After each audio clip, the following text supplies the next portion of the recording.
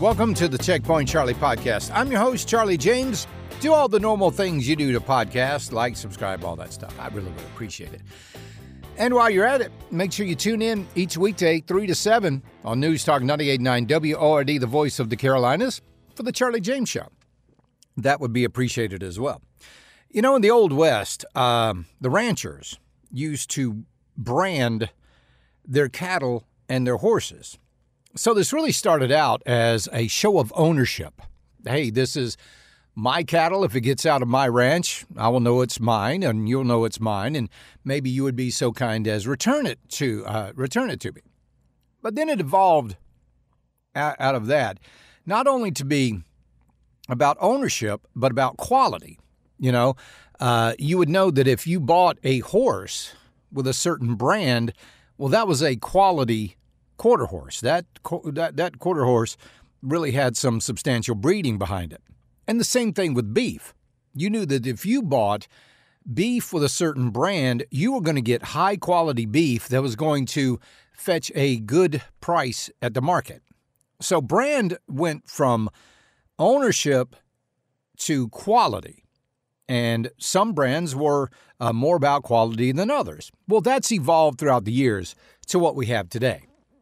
And there are a lot of people out there I know that are very brand loyal. You will not buy anything like Duke's mayonnaise. I know in my house, if we've got mayonnaise, there's a 99% chance that it's Duke's. We just like Duke's mayonnaise better than anything else. And a lot of people are that way. Even barbecue sauce. I love Sweet Baby Ray's. All of these brands that they have out there. And companies spend a great deal of money on branding. A great deal of money. In fact, I know that the unofficial slogan for Budweiser a long time ago was, "We will be everywhere all the time, no matter the cost." So no matter what sporting event you used to go to or what event was there, you always saw that Budweiser logo. It was everywhere. It really was. And they really did a good job with that. And a lot of other brands have done good jobs with that as well. So we have really become brand-centric in this country. And companies, like I said, spend a lot of money on their brand. They don't like to mess it up. And then you have to look at what Coca-Cola did back in the 80s, where they came out with New Coke. Now, Coca-Cola they did such an incredible job with branding that they became the number one selling cola. It was always Coke, then Pepsi. However, ironically, in blind taste test, almost every single time, RC Cola beat both Coke and Pepsi in blind taste tests. But people knew that Coke brand. They loved it. In fact, here in the Deep South, it didn't matter if you got a knee-high. It didn't matter if it was grape or orange. It didn't matter if you got a Pepsi or if you got a Mountain Dew or whatever it was. You went and got a Coke. Want a Coke? Let's go get a Coke. What kind of Coke you want? I want a Mountain Dew. Okay. Coke became synonymous with soft drink. I mean, even several other brands have done the same thing. Aspirin was once a trademarked brand. Of course, we know Kleenex and Vaseline and all of these other things that are name brands that actually became product names as well. So they did such a good job with that. So again, branding, incredibly important to companies. Branding is also incredibly important in politics.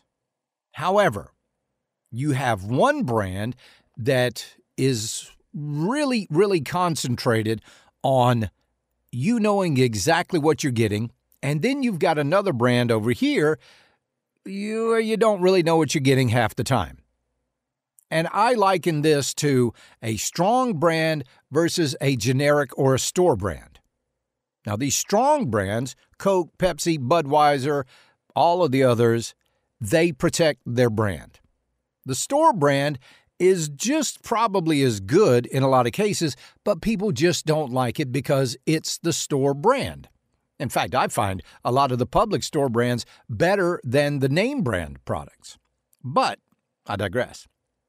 So you need to know what you're getting. That's why people love the brand that they get. I use Duke's mayonnaise as an example. When I get Duke's mayonnaise, I know it's going to be exactly like the last jar of Duke's mayonnaise, which was exactly like the one before it and the one before it, and so on and so on. There are no surprises.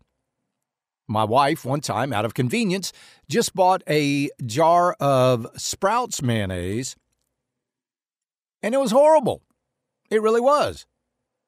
And it wasn't so much that it was horrible, it was that it wasn't Duke's.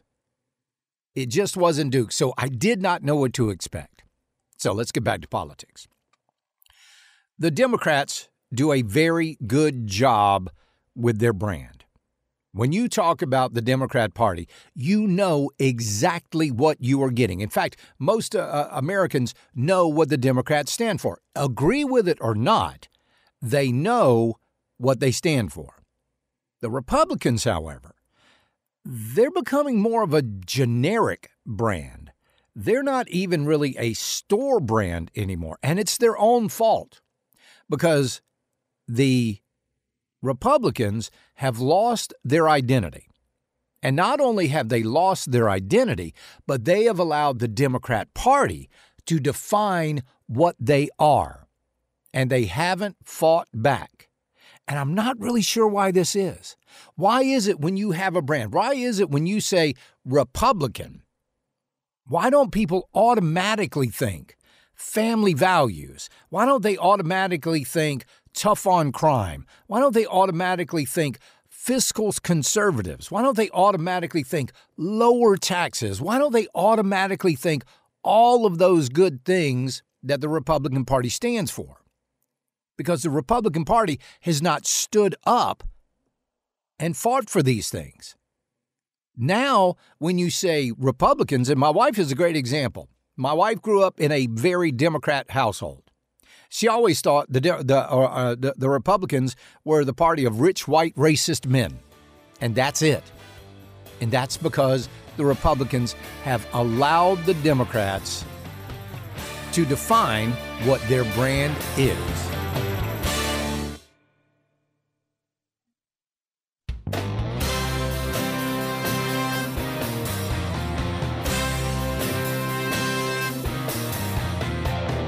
So, what is a Republican? Now, I have voted Republican in every election that I have ever voted in. And I used to think I knew what I was getting, much like that jar of Duke's mayonnaise. However, recently, I'm beginning to wonder if their quality control is exactly what it should be. In fact, I'm starting to wonder if their branding is actually on point. Are they really the party of fiscal conservatism? Well, no, not really. The Republicans spend just as much as the Democrats. Are they really the party of family values? No, not really. We're seeing more Republicans caught up in extramarital scandals and things like that as we do Democrats. So they really don't have the market cornered on that. Are they really the party of, you name it? We just don't know anymore. We just have no idea how these Republicans are going to vote. Great examples. In Columbia, we are supposed to be, here in South Carolina, one of the ruby-reddest states in the nation. However, we're not.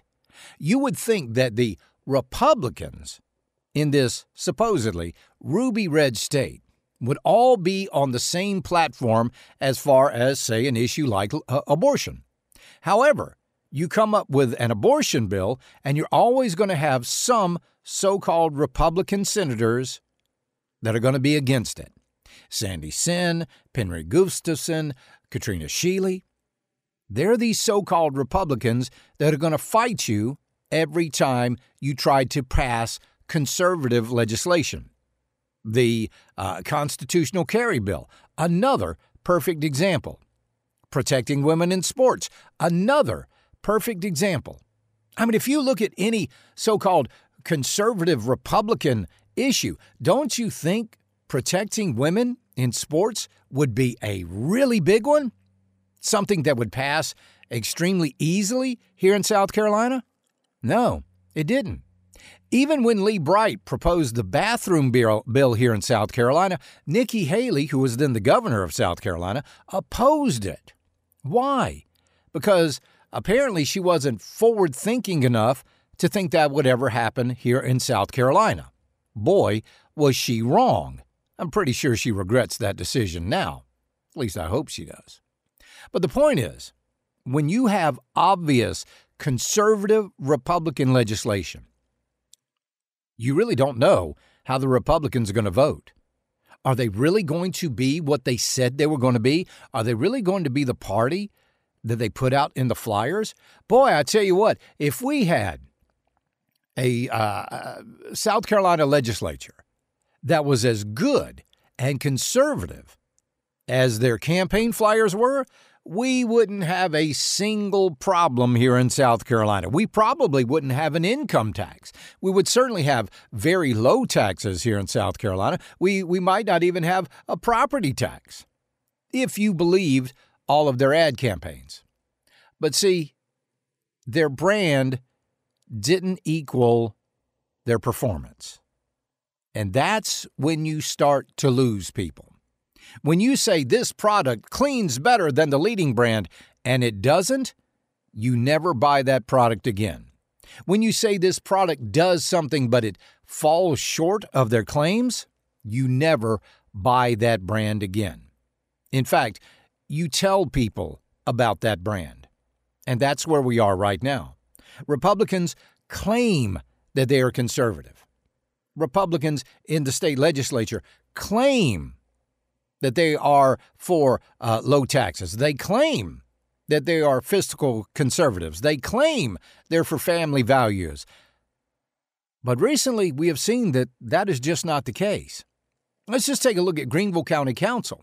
Greenville County Council is made up of 10 Republicans and 2 Democrats. But you've got 7, approximately, of these so-called Republicans who constantly side with the Democrats on almost every bill. That is not the brand. And I know one of the big reasons that we have this here in South Carolina is because we have open primaries. Boy, if we had closed primaries, we might not have this problem either. However, the so-called conservatives in Columbia, most of them are in either the House or the Senate because Democrats voted for them in the primaries. And then the Republicans were stuck with them. So there's nothing they can do. Now, if you are in a position of power because of an open primary, how likely are you going to be to actually vote against an open primary or to close the primaries? Well, probably not at all. Because, after all, like I said, you're the beneficiary of something like that. But that's where we are. Nationally, state, locally, we have got a brand of Republicans that really are scattered to the wind. If you say Republican Party, like I said before, if you say the Republican Party, you really don't know where they stand. You don't know what side they're going to fall on the issue. There is no confidence in the brand. And we're seeing that more and more. You've got Kevin McCarthy in the House of Representatives made a backroom deal with Joe Biden that he would get the continuing resolution passed. It would not contain funding for Ukraine, nor would it contain funding for border security at our southern border. So then McCarthy goes in a backroom deal with the Biden administration and says, listen, we will pass this without money for Ukraine. I know you want money for Ukraine, but we're going to pass this without money for Ukraine and without the southern border.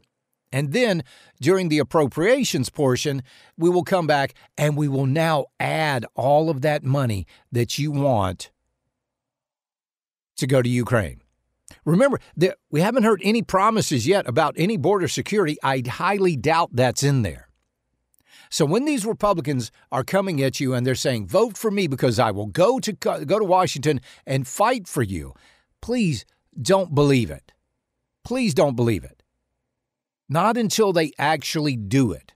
Because so far, I've only seen a handful of conservatives actually fighting in Congress. And those are the ones that the others are trying to kick out.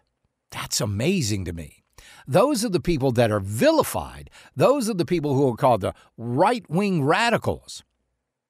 So the next time somebody claims to you that they are of the conservative brand, you might want to peel back the label because they might just be generic in disguise. This is the Checkpoint Charlie Podcast.